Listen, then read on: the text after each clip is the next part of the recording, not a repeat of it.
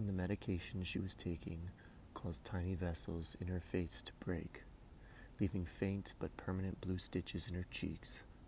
My sister said she knew she would never be beautiful again. After all those years of watching her reflection in the mirror, sucking in her stomach and standing straight, she said it was a relief being done with beauty. But I could see her pause inside that moment as the knowledge spread across her face with a fine distress, sucking the peach out of her lips, making her cute nose seem, for the first time, a little knobby. I'm probably the only one in the whole world who actually remembers the year in high school she perfected the art of being a dumb blonde.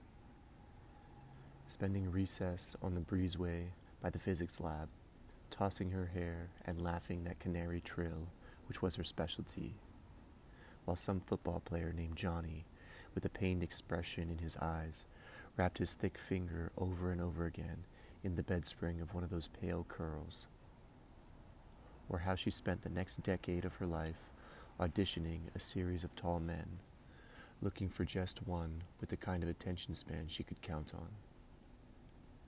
Then one day, her time of prettiness was over, done, finito, and all those other beautiful women in the magazines and on the streets just kept on being beautiful everywhere you looked. Walking in that kind of elegant, disinterested trance in which you sense they always seem to have one hand touching the secret place that keeps their beauty safe, inhaling and exhaling the perfume of it. It was spring, season when the young buttercups and daisies climb up on the mulched bodies of their forebears to wave their flags in the parade.